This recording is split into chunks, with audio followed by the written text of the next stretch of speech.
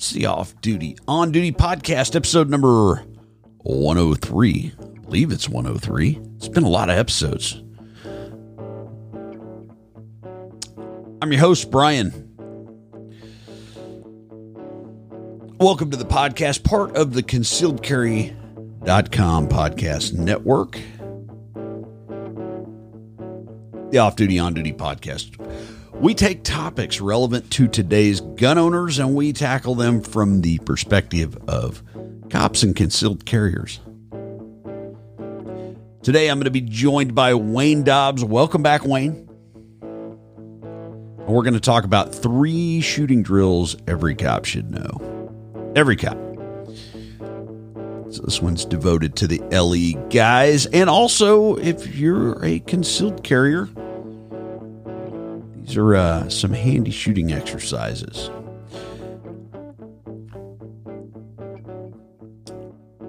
Today's episode is brought to you by handgundrills.com.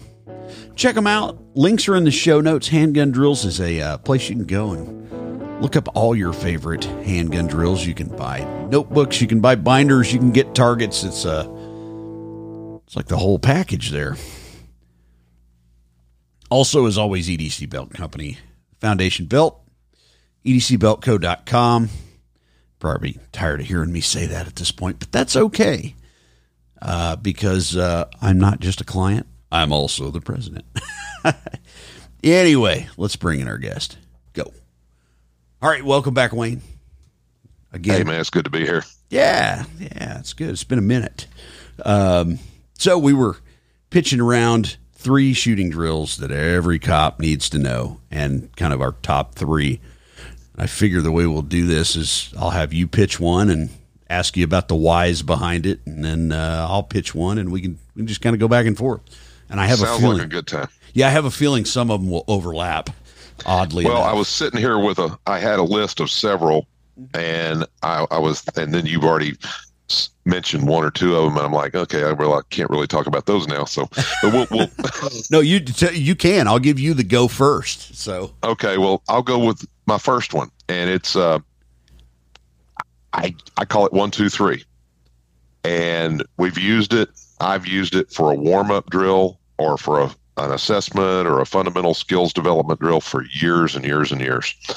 And it is exactly what it sounds like. It's 1 shot, then 2 shots, then 3 shots. And we start off at 3 yards, and we work back to 5 yards, 7 yards, 10 yards, 15 yards. And if we've got a really nice group of shooters, we might push it past 15. But you do it in different modes. So it's 1, 2, 3 from low ready, 1, 2, 3 from the holster, and 1, 2, 3 from the holster strong hand only. And then what you can do with it, and normally what we would do is start off a group or a basic group just on a B8 or on a 6-inch circle, or some people say an 8-inch circle. I don't like 8-inch circles, but we would start off on that tight target and go 1, 2, 3. What you're looking for is for people to put the hits on inside that target zone. And so therefore, like a qualification silhouette or something is not suitable. You can put a B8 over it and use that, but you want to work a tight target. The other thing we'll do is to vary the mode is once we have somebody warmed up or we have a fairly skilled group of folks, is I'll call it tactical 1, 2, 3, where the first shot, the 1 shot, is delivered to the head. Okay, so that's a fight stop-in or hostage rescue shot. 2 shots are the pair to the body or to the center, and 3 shots is a fair drill, 2 to the body, 1 to the head. So you can work those variations. You may stay at 3, 5, and 7 yard lines from low ready for a brand new shooter, so that you're not overloading them, but you're teaching them the building block of shooting. The fundamental building block of any defensive pistol use is the single shot from either ready or the holster. So that's what we work on. So, and you said B8, what do you use for a head box? You can use a 3x5 card. You can put it on on like an IDPA or a USPSA silhouette and use their head box. The new IDPA has a 4-inch circle head box. The shoot steel silhouette is really, really good. It has a properly drawn inverted triangle head box that's pretty tough. It's about 3.5 inches wide and about 2.5 inches tall. So any of those, anything that requires even more discrimination as far as the delivery of the shot than the first large zone.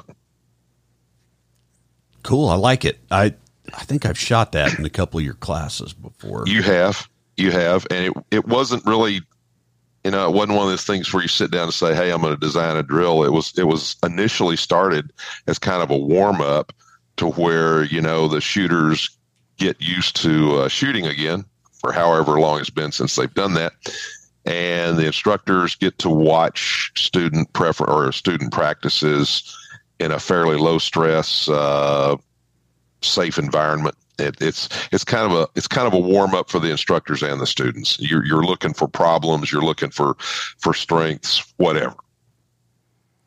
Yeah, I like it. And the ability to vary a lot of those is what one of the reasons I keep them pretty straightforward and on a pretty straightforward target. So I like that.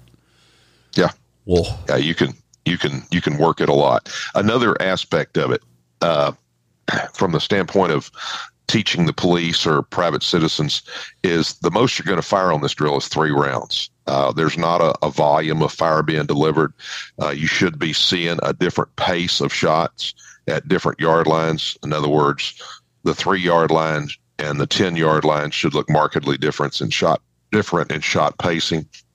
You're still holding the same accuracy standard, though, which, if you're doing that, does change the shot pace. Right. Well, cool. Anything else to add on that one? 1, 2, 3. No. I like it. 1, 2, 3, or 1, 2, 3 walk back, because you are moving back on it as you progress through it. You can also, it's easy to structure round counts on there. So if you just do it one mode, it's always 6 rounds at each yard line, so you can figure out what a magazine loadout is or how much ammo is going to be needed. Yeah, and that one's pretty revolver neutral as well. It is. It is. If you run it with a 5-shot, if you want to drive yourself nuts, you can use a 5-shot and go 1, 2, 2. Or you can, another thing you can do with 5-shot is you can do it 2, 3, center hit or a center pair, and then a fair drill out of it. Ooh, I like that. Yeah, I'm going to hit the range this afternoon, hopefully. So okay. I wrote this one down while you were explaining it. Okay, good deal. Oh, let's see. For my first one, and I use this one all the time, is our buddy Justin Dial's 5-yard roundup, because it's 10 rounds and it's on a B8 at 5 yards. It's about as simple as you can get and have a good assessment in 10 rounds. And it's everything on a 2.5 second part time, right. one from the holster, 4 from low ready, 3 strong hand only, 2 off gun hand only, or support hand only. And I like to run that one from a duty rig, from concealment, and then with if I'm really feeling sporty, with the addition of a flashlight. So a handheld light, and run it from a Harry's position on that first draw to first shot, and then go back, and from the low ready, if you're on in duty mode and you have a weapon mounted light, it's a real good practice to manipulate the weapon mounted light for the 4 shots, and then 3 shots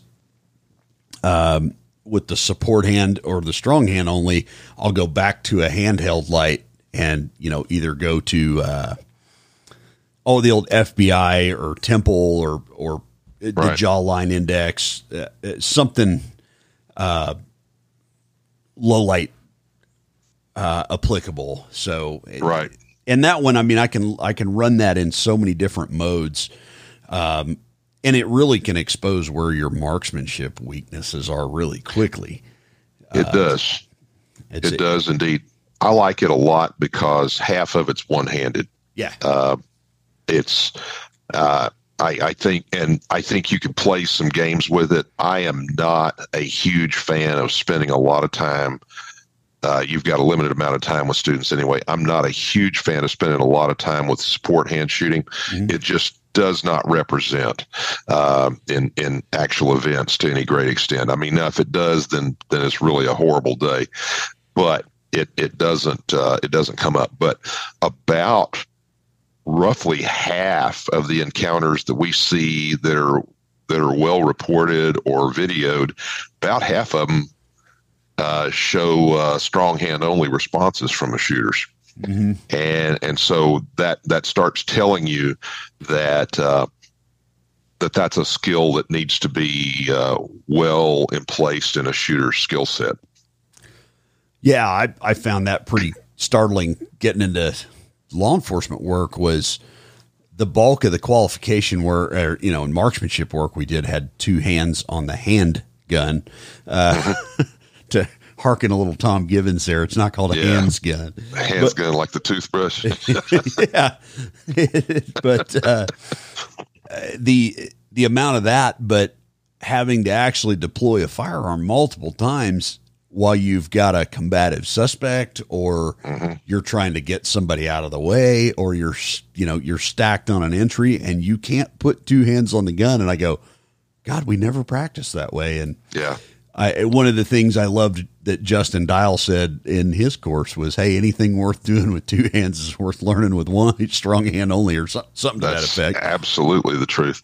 Other things that came up about one-handed firearms employment in or on duty, or for private citizens too, having a flashlight in the other hand, having a radio in the other hand, portable radio for the police, opening doors. On a building clearance, you were always opening doors, moving people out of the way. You've already mentioned. There's a variety of things that put you in the spot and of having a one hand gun while you have a problem in the other. And that deal about having a suspect in the other hand, that's been there, done that, and that gets pretty sporty at times if you're not, because by definition you are now in a weapons retention problem if you're holding on to somebody and trying to manage a gun too. Right. And I've had multiple times where I have a suspect handcuff that's being what I used to call like mildly compliant, just enough that if they thought they could get away, they would. So they're moving, you're trying to stabilize them, and 3 or 4 of his buddies come out.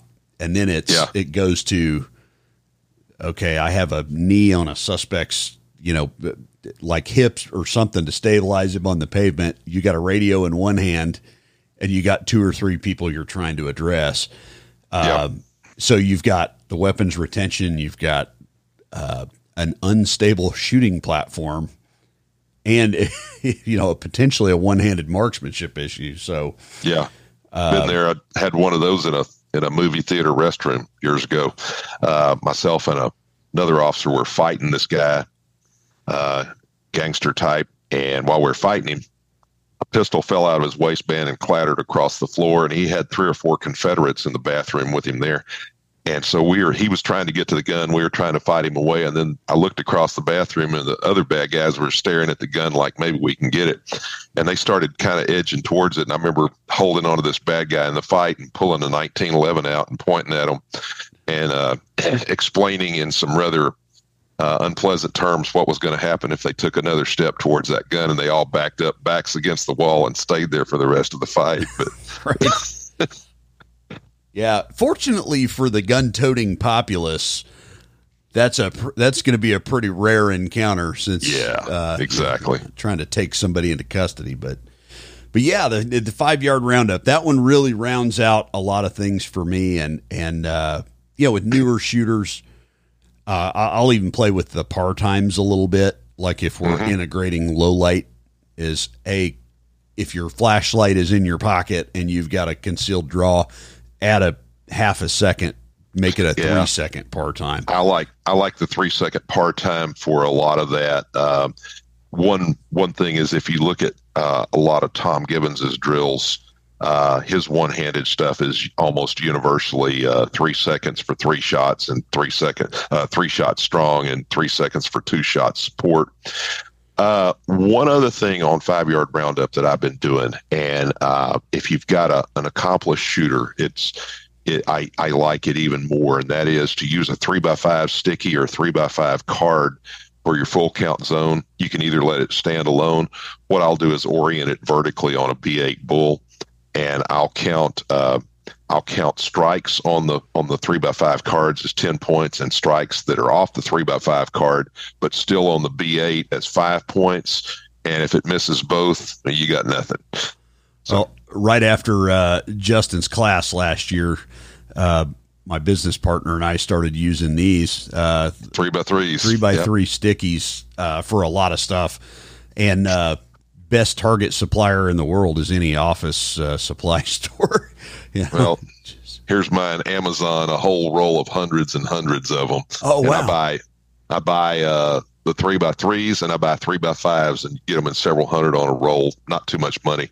And that way, I don't like the stickies like those because only the top of them is glued. Mm-hmm. With these, the whole thing is adhesive, and you just stick it on, and you're good to go there.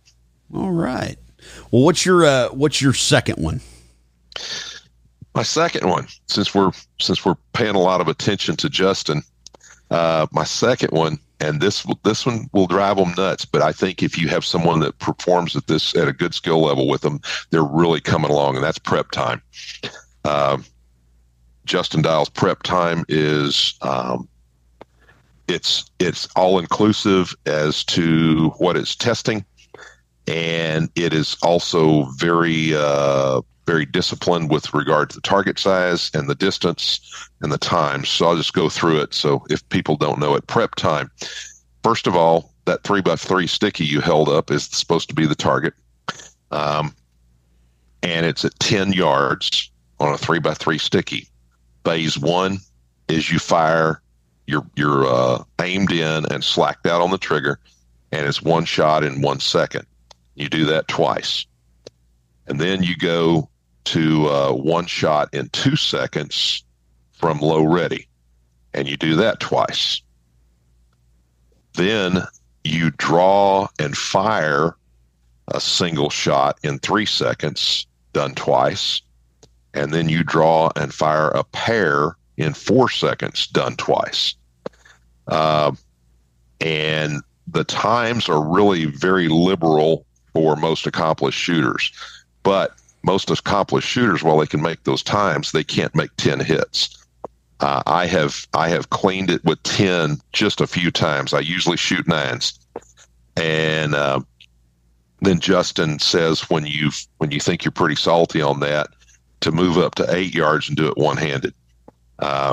Yeah, that's really, and Justin is big on two things that I see and that is he is the master of the 10-round drill design, and he is very strong on being able to do whatever the drill is with strong hand only. Yeah. Go ahead. Oh, I asked him on, just in a conversation I had with him years ago, I said, why 10? Why you base everything around 10? And he goes, well, ever since kindergarten, if you get 100 on the test, it's good. Right. And I went, that's it. And he goes, yeah, that's the whole premise of it. It's just 100 is good, and yeah. And, but I thought there was going to be some deeper meaning to it. And he goes, no, like ever since kindergarten, Well, so. Another thing about 10-round drills is you can take a selection of them and you can say, hey, I got 50 rounds, or I got 100 rounds, or I got 60 rounds. And you can build yourself really quickly a simple training plan. You can load out, you can load out your magazines with 10 rounds or however you need to structure them. And it's from an administrative standpoint and an ammo management and ammo expenditure control standpoint, you're getting the most bang for your buck with these little 10-round drills like that, where you can get a quick assessment or a quick warm up or a polish up on a basic skill set. So I like them a lot. As opposed to a 50-round qual where nobody can remember what the qual is, and even the RO is sitting there with a laminated card in his hand so he can remember too, Yeah, and I did this experiment last year before Justin's course, and I was like, what is the minimum amount of ammunition I can expend, and what exercises can I do that keep me pretty polished? And it was the test and 5-yard roundup and 40 rounds a month. That was about, and I had to incorporate a draw, and I had to incorporate some strong hand only stuff. But that was about, and that was not peak performance. That was just, what do you say, like get you through a school zone performance, right? Like good maintenance. Good maintenance. Yeah. But I had to be very deliberate about how I expended those 40 rounds. And I did that on purpose so that there would always be 10 rounds left in the box that I had to look at and want to shoot. But it's like a discipline thing. And I had to do that, whether it was 1 or 2 practice sessions, I had to figure out one practice session with 40 rounds. And I played with the numbers a lot. And, but the caveat to that was I had to do a lot of dry practice, a lot to stay in that. But I liked his 10-round exercises for that because it just. I think you could probably, I think you would probably come to a higher level of capability. Let's just say you fire 120 rounds a month and fire 30 rounds 4 times a month. In other words, every week you go and fire 30 rounds of structured practice. I think you would find a great deal of skill development and skill maintenance. From a legendary standpoint, Wild Bill Hickok was a heck of a shot. And he carried 2 1851 Colt Navies. And they were black powder cap and ball. Those are very susceptible to environmental deterioration of the components, both the primer, the cap and the powder. So what he did is he shot both guns clean or shot both guns empty each day. He'd shoot 5 rounds of practice with one because there was not a 6th round loaded. They weren't safe, not drop safe. So he'd shoot 5 rounds of practice. And he would clean that gun, put a fresh load on it, and then shoot 5 rounds with the other gun, clean it, and put a fresh load on it every day. So he shot 10 rounds of practice every day. And, Tom has mentioned that recency is more important than quantity. If you're doing something every day or every week, that's better than saying, every 3 months I go and do a bunch. So. Yeah, and I typically... Well, working on guns, I have guns around quite a bit, but I typically carry some form of Glock, and I've got a Glock blue gun that just lays around the house because it's in no jeopardy of doing anything other than maybe bruising your foot if you drop it. But gun handling is the one aspect that I see a lot of shooters struggle with because they just don't handle guns very often unless they're at the gun range. And I try to, at some point every day, try to have some gun handling, whether it's with a revolver or an auto or something. I have a gun in my hand at some point every day. If nothing else, for familiarity. And of course, putting a holster on and taking a holster on, or putting it on, taking it off. And that's the one thing I see a lot of newer people struggle with is the gun stays in a box. I go to the range, I take it out of the box, I shoot it, I put it back in the box, and then I never touch it again. Yeah. And most of the people you see that are well tuned, even if their marksmanship is a little off, if their gun handling skills are high, it's way easier to bump that marksmanship degree up. It is. And there's something about the familiarity of the tool. It's like if someone said, "Hey, Wayne, I need you to go out here and hammer these nails right now." Well, I haven't picked up a claw hammer and I can't remember when. So it would look like it would look pretty sad, a lot of bent nails and a busted thumb here and there. But you look at someone that does it all the time. I mean, I'll watch a roofing crew go to work and watch those guys, and it's one nail, one hammer stroke, and it's in, and you're just like, those, clearly the guy knows his tools and he uses them constantly. So he has a level of skill with them that I don't, and that I would have to work a long time to get. It's the same thing with firearms. I'll tell you another thing it's the same thing with, and it takes you 10 years to learn how to do it, and that's drive. driving, if you look at most people's skills with driving, they have tons and tons of poor habits and a few good ones or a few mediocre ones. Learning how to drive well is a hard job. Yeah, absolutely. But that's one of those skill sets that, especially here in the U.S., you hone by default. Yeah. Or you can't afford to do it anymore. It's true. But, so what would be, let's see, you just went over prep time. So it's, I guess it's back to me again. Yeah. And I love the test, Hackathorn's test. I think he was the originator of it. I'm not sure. Yes. To my understanding, he was. And talking to Ken, and I do talk to Ken often, traded emails with him this past week. But it's my understanding, and I believe that we would have to sit there and give full credit to Ken for the test, for the pure test. Yeah, that one, there's so many variations that I can do of that one, but just the pure low ready 10 yards, 10 rounds in 10 seconds. Because it incorporates so much of like the old PPC stuff, like timing and, recoil recovering the pistol, having good trigger management skills, sight alignment and like all the fundamentals are there. And if one of them's lacking about round number 6, you start to really see it. 5 to 6 right in there. I'll watch shooters. Their posture breaks down. Something will happen, or they're hitting the gas too fast. They're going too slow and then trying to catch up. That's right about halfway through that. And as you develop skill, you can always, okay, I'm going to add in a duty rig to this. Yeah. A retention duty rig, not, some speed USPSA holster. I can add concealment, a cover garment, things like that. And I don't like to adjust the par time on that one. I like that 10-second par time, regardless of what we're working around. But, and I've even shot that one, concealment, one hand draw, strong hand only. And that'll eat your lunch. But yes, it will. That's where it gets tough. And when you consider that the gun that he designed the test around, or one of the core guns was 1911, and he modified it since the 1911 wasn't a 10-round gun as we normally see it. It was an 8-round response in 10 seconds, and you had to start from the holster. Yeah, that was the modification. But you're right; you have to keep it all together. And it's kind of one of those deals of testing. Can you do this, and can you keep it together, and can you keep it together for 10 rounds? That's, a lot of people can pull off 1, 2, 3, 4 round responses and it looks okay.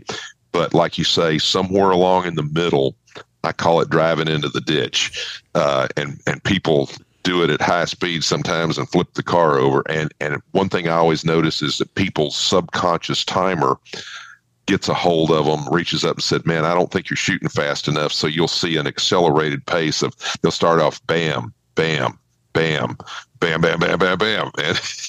And all of those go away. The other thing on the whole thing is the B8 bull for the target. It's anatomically relevant. And then Ken has approached it a couple of ways, and Ken approaches it one way and Vickers approaches it another. Larry just counts hits on the bull. You're either there or you're not. Ken scores, and Ken puts down the idea that you should be able to shoot 90%. So, that means that if you put everything on the black, the worst you can do is 90. And you're going to do better than that. I've shot a bunch of hundreds, but I quit worrying about, what's the score? My attitude is, are they all solidly in the black? Did I have a good shot pace? Was I confident of every shot I fired? Because there's some times that you'll fire a shot and you'll think, man, that was a bad shot, and it still snuck in there somehow. What I want to do when I'm looking at it is it's a quality control and a discipline tool for the shooter. Can I make this happen? Am I going to do it properly all the way through? And what I'll do sometimes is I'll have somebody watching me and I'll say, hey, shot number six, it went a little high, it went a little wide, it did this or did that, and they'll say no, it was in there, and I'm like, well, it was a bad shot. Just because I caught a piece of luck there, it was still a bad shot. So it's one of those self-reflection events too when you start using it that way. Yeah, and if you use it in conjunction with a timer, like I demoed it in Amarillo at a class, and Daryl was running the timer, and I go 6 and 7 are high. I got on them a little quick, and we reviewed the timer, and my shot pace was just a little under like a half second. And for 2 shots, I ran under 0.3 of a second. And everybody in that class was just kind of wide eyed. And I said, yeah, it was shot 6 and 7. When we reviewed the timer, I'd gotten on the trigger faster, and those 2 were 12 o'clock high. Yeah. And it was just, now I shoot that a lot. I shoot that exercise a lot. And, but just using that diagnosis and showing that to people was like mind blowing to some folks. So, yeah. And another thing that I see, and when I see it, I'm like, dadgummit, that's, you've missed the whole point here, is people say, yeah, well, I shot the test and I did a good one. I did it in 6 seconds. I did it in 5.5. I did it in 7. I'm like, that's not what it's for. It is a shot pacing drill, to where I'm not saying you should use all of it, but it's not a drill with seeing how much faster you can do it than the par. It's a drill of seeing how perfectly you can shoot that drill within the par and the target given. So when you start trying to turn it into a speed or volume drill, you're missing the point. Yeah. And I find, from low ready, I live in the 890s, 8.9, right in there. If I run faster than that, I leak shots. If I run slower, I go over the par time. But from concealment, I run right at about 9.25. So it's just, that's about right. Yeah. Not too, that's one of those discipline drills. It's just, you got to stay consistent and not throw the throttle in or back it out, so. Right. So also on the test, and Ken put out an adjunct to it or an add-on, and then Daryl Bolke and I took all of that and put it together with a spin that we put on it. And Ken's second phase of it was half test, which was 10 rounds at 5 yards in 5 seconds. And you could do it from the holster or the ready. Obviously, ready's easier. From the holster, it's very doable, but you got to pick up the pace, and it's a pace that's relevant to a 5-yard threat. And then Bolke and I put together what we call super test, where we added a 15-yard component. And, neatly, all of these tests, the time is the yard line. So half test is 5 yards.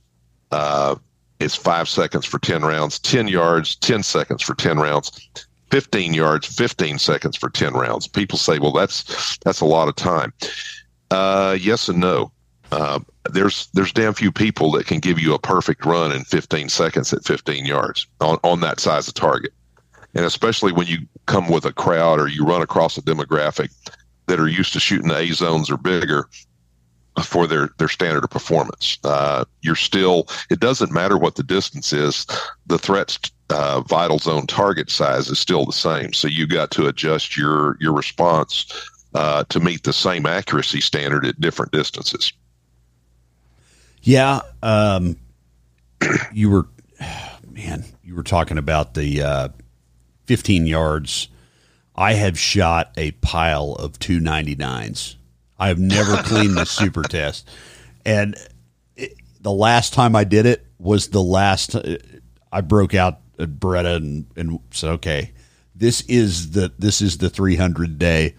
And, one of the times I trained with you, you're like, hey, if you keep them all in the black, you're good. And I was like, that was our standard. It was never intended to be a points chasing exercise. The whole thing was, this is the good spot and this is the spot that ain't working. Put it in the black, and put it in the black, in a disciplined fashion inside the par time.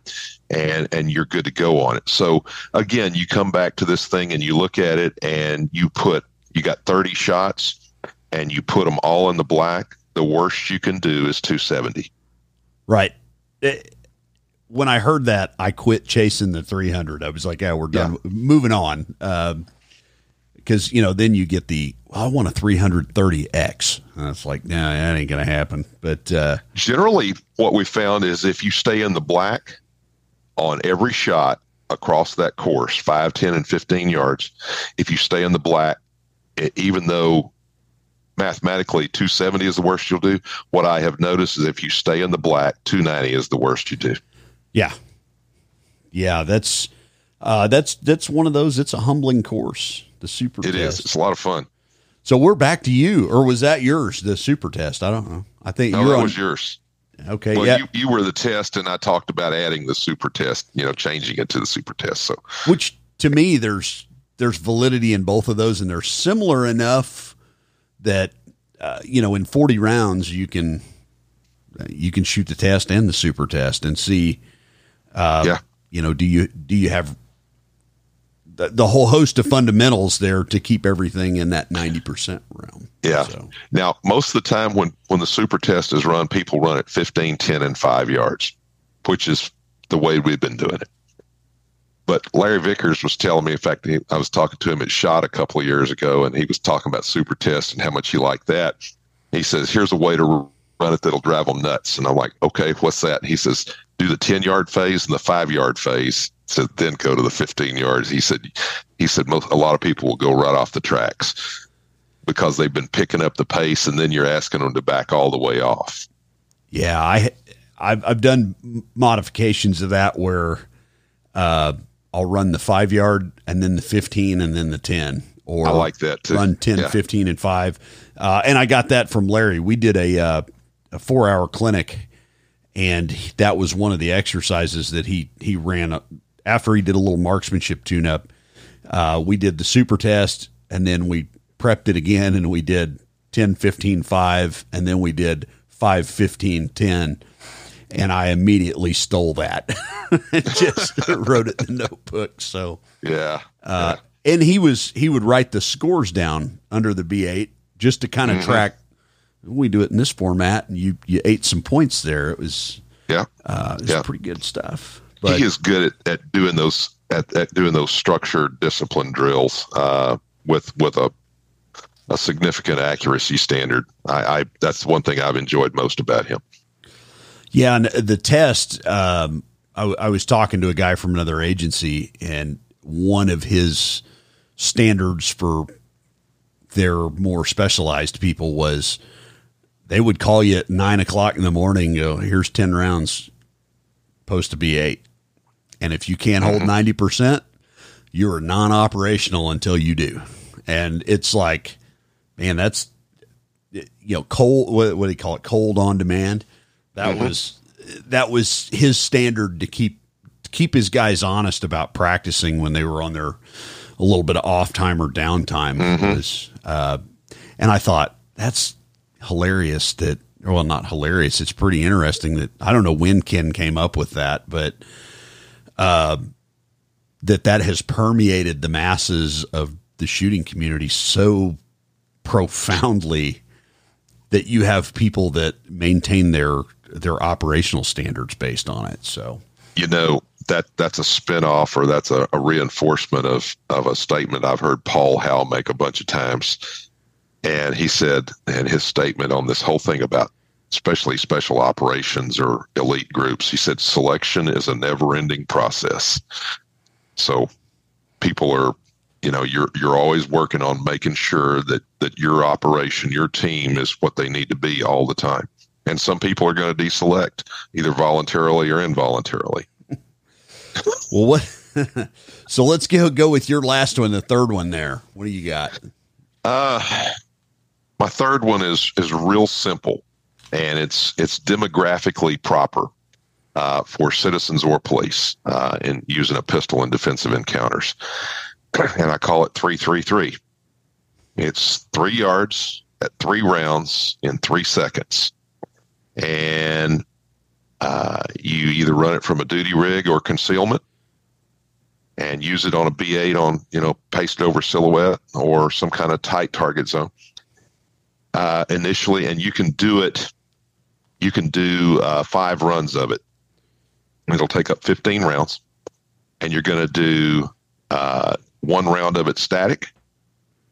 You're going to do 1 round with a hard left sidestep, or actually 2 runs with its hard left and 2 rounds hard right. Or you can sit there and back off and require a diagonal step into a shot. In other words, you're going to incorporate movement with it, because I submit that even people that are untrained, if you put them in an encounter at 9 feet, are not going to stand stock still, at least not for very long. But it's a deal of putting some movement in a time frame and a distance that represents typical deadly force encounters on the streets. So I like that one a lot. It's been a good bread and butter drill or test to use in classes and when you're training people to see what their capabilities are. 3, 3, and 3. Seems like I've seen that one a time or 10 too. So once or twice, yeah. Once or twice in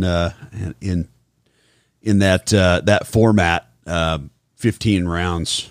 Yeah. And that 3-yard line, to me, a lot of people ask, like, what's with 3 yards? Why 3 yards? And I said, well, that's the distance that you are almost in a weapons retention encounter, but you're also in the space of someone that can feasibly rob you or assault you. That's armed robbery distance is what that is. Right. And inside of that, it's like with live people, that's a dangerous zone to draw a handgun. Oh, Lord, yes. 9 feet, maybe. I mean, depend on your skill level. But inside of that, I go, my gun turns into our gun, and we're probably both going to get shot. Just harsh reality of it. That's the truth. Is that there's an excellent chance of that. And I still see, though, a lot of videos where, citizens deploy, and it's typically always a citizen deploy successfully a concealed firearm on somebody that's at about that distance.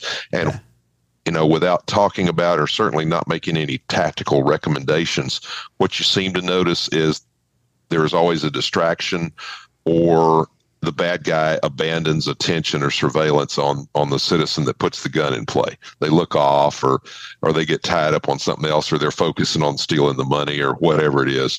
And they provide what they seem to provide most of the time, Brian, that I see is about a 1-second window of opportunity to get a gun up and moving. And that's if you can do that, I always taught the cops that if someone gives you a 1 or 2 second opening and you can't win, then you're in the wrong spot. So, yeah, and that goes into some of the research that I'm paying attention to with like reactionary gap and things like that. If that person takes their attention off of you, when their attention comes back to you, it's going to take them a half second or right around a half second to make a decision about what you're doing.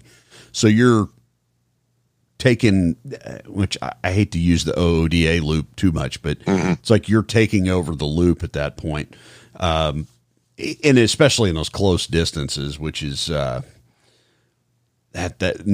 3 yards is like the minimum I practice a draw to first shot, and things other than that,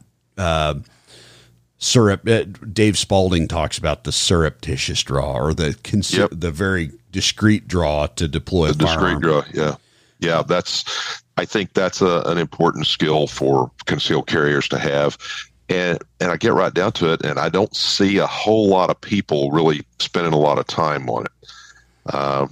There's certainly, I think people kind of figure it out under the gun sometimes of getting a gun pulled out without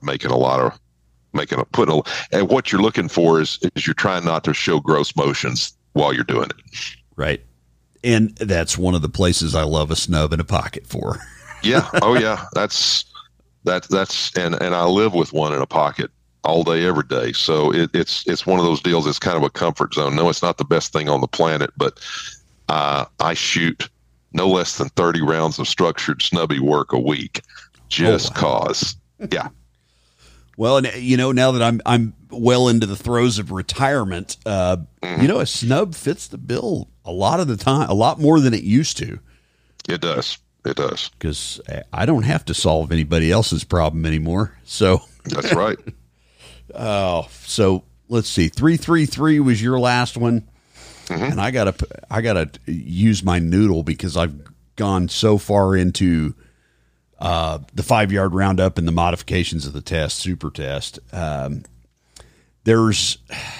can't remember if it's the Vickers. Is it Vickers 300 that's strong hand, support hand, and the different distances?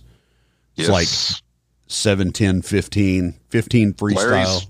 Every time I see Larry do it or write about it, it's different distances. The way I learned it, and he's done it. And I think he adjusts for levels of capability. I've heard of him doing it at 3, 5, and 7. The way I was taught it from him was 5, 10, and 20. In other words, you're doubling the distance each time. So at 5 yards, and there's no time limit on any of them. It's pure marksmanship and fundamental execution drill. It was at 5 yards. It was 10 rounds, support hand only, and on all of this on B8. And the target zone was the X ring.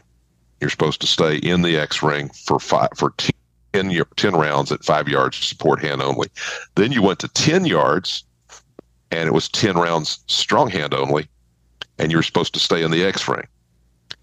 And then you go to 20 yards, 10 rounds freestyle, and you're supposed to stay in the black. I've shot 5 or 6 300s, and it's when you do it, you're like, hot damn, I'm a good shooter.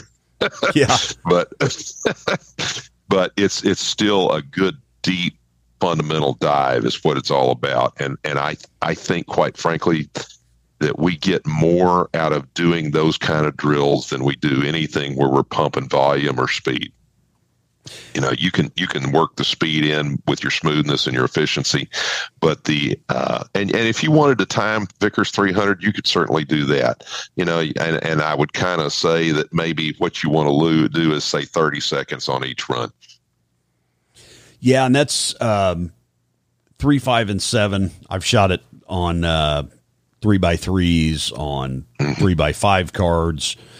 I really like that exercise because oddly enough, I tend to like timed or real critical accuracy and with a mix of timing.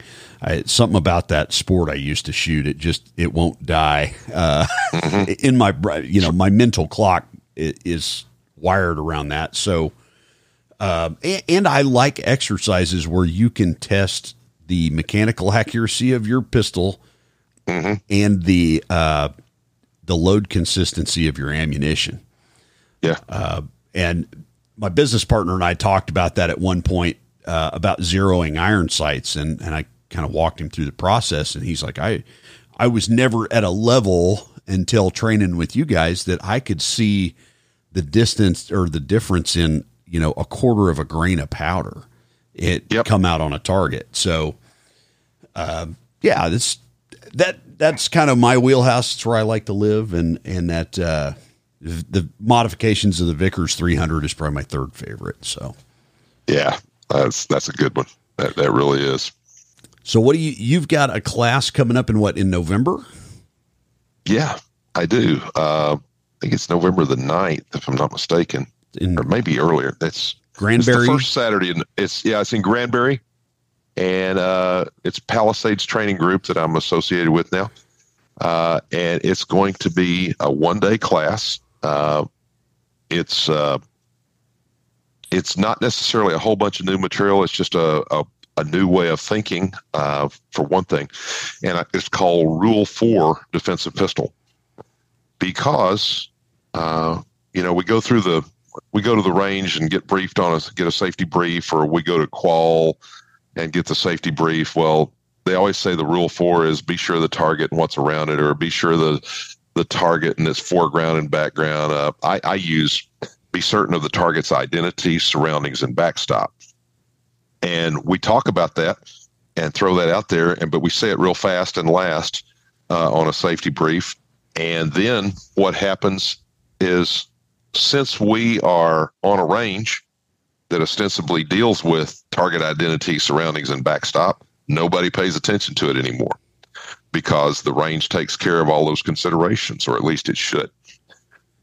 The problem arises is when we then have those fine citizens or policemen go out there with carrying guns, and when they encounter some kind of problem child out there and they decide to fire on them, none of those range safety considerations are present there.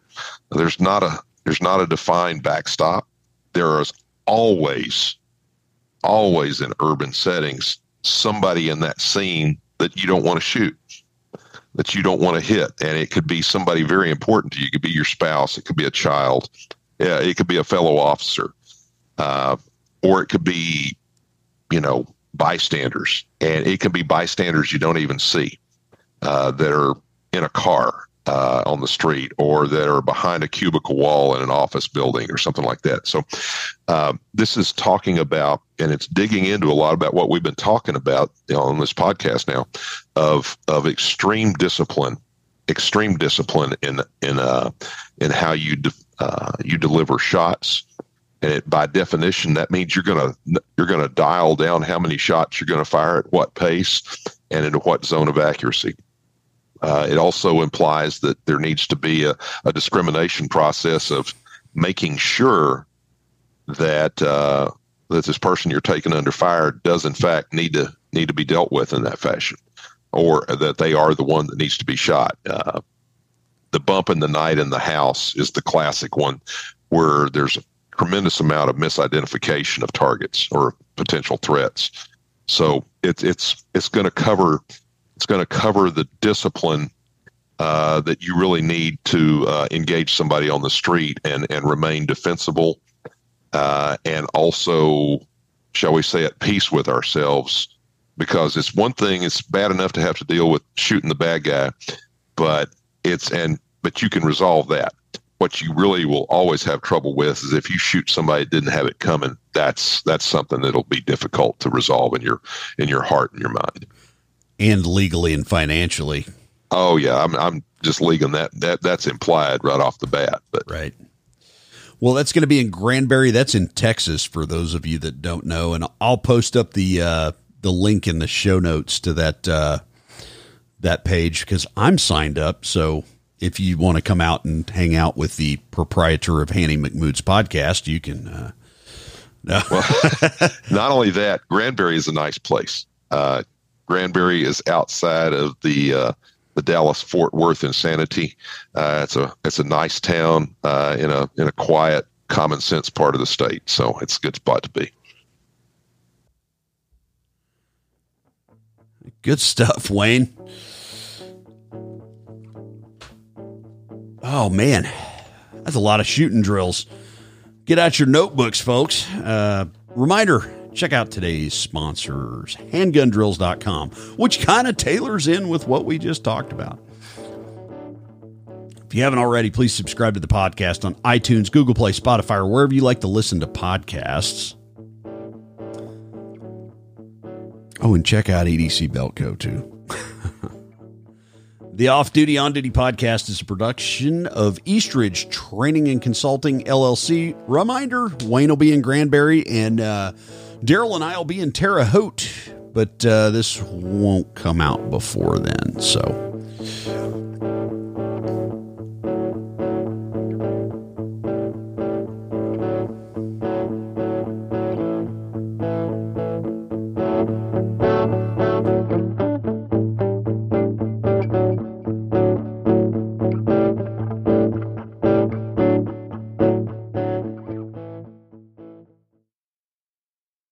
Eastridge Training and Consulting, LLC presents the following content for educational purposes only. Always take proper precautions, follow all firearms safety rules, consult with a competent firearms instructor, and have trained medical staff on hand when operating live firearms. Legal content. commentary, or explanations do not constitute legal advice. We are not attorneys and recommend always consulting with competent legal counsel when researching or seeking to understand laws and legal application. Eastridge Training and Consulting LLC, its participants, partners, and affiliates are not liable for any action taken based on the content of this shared podcast.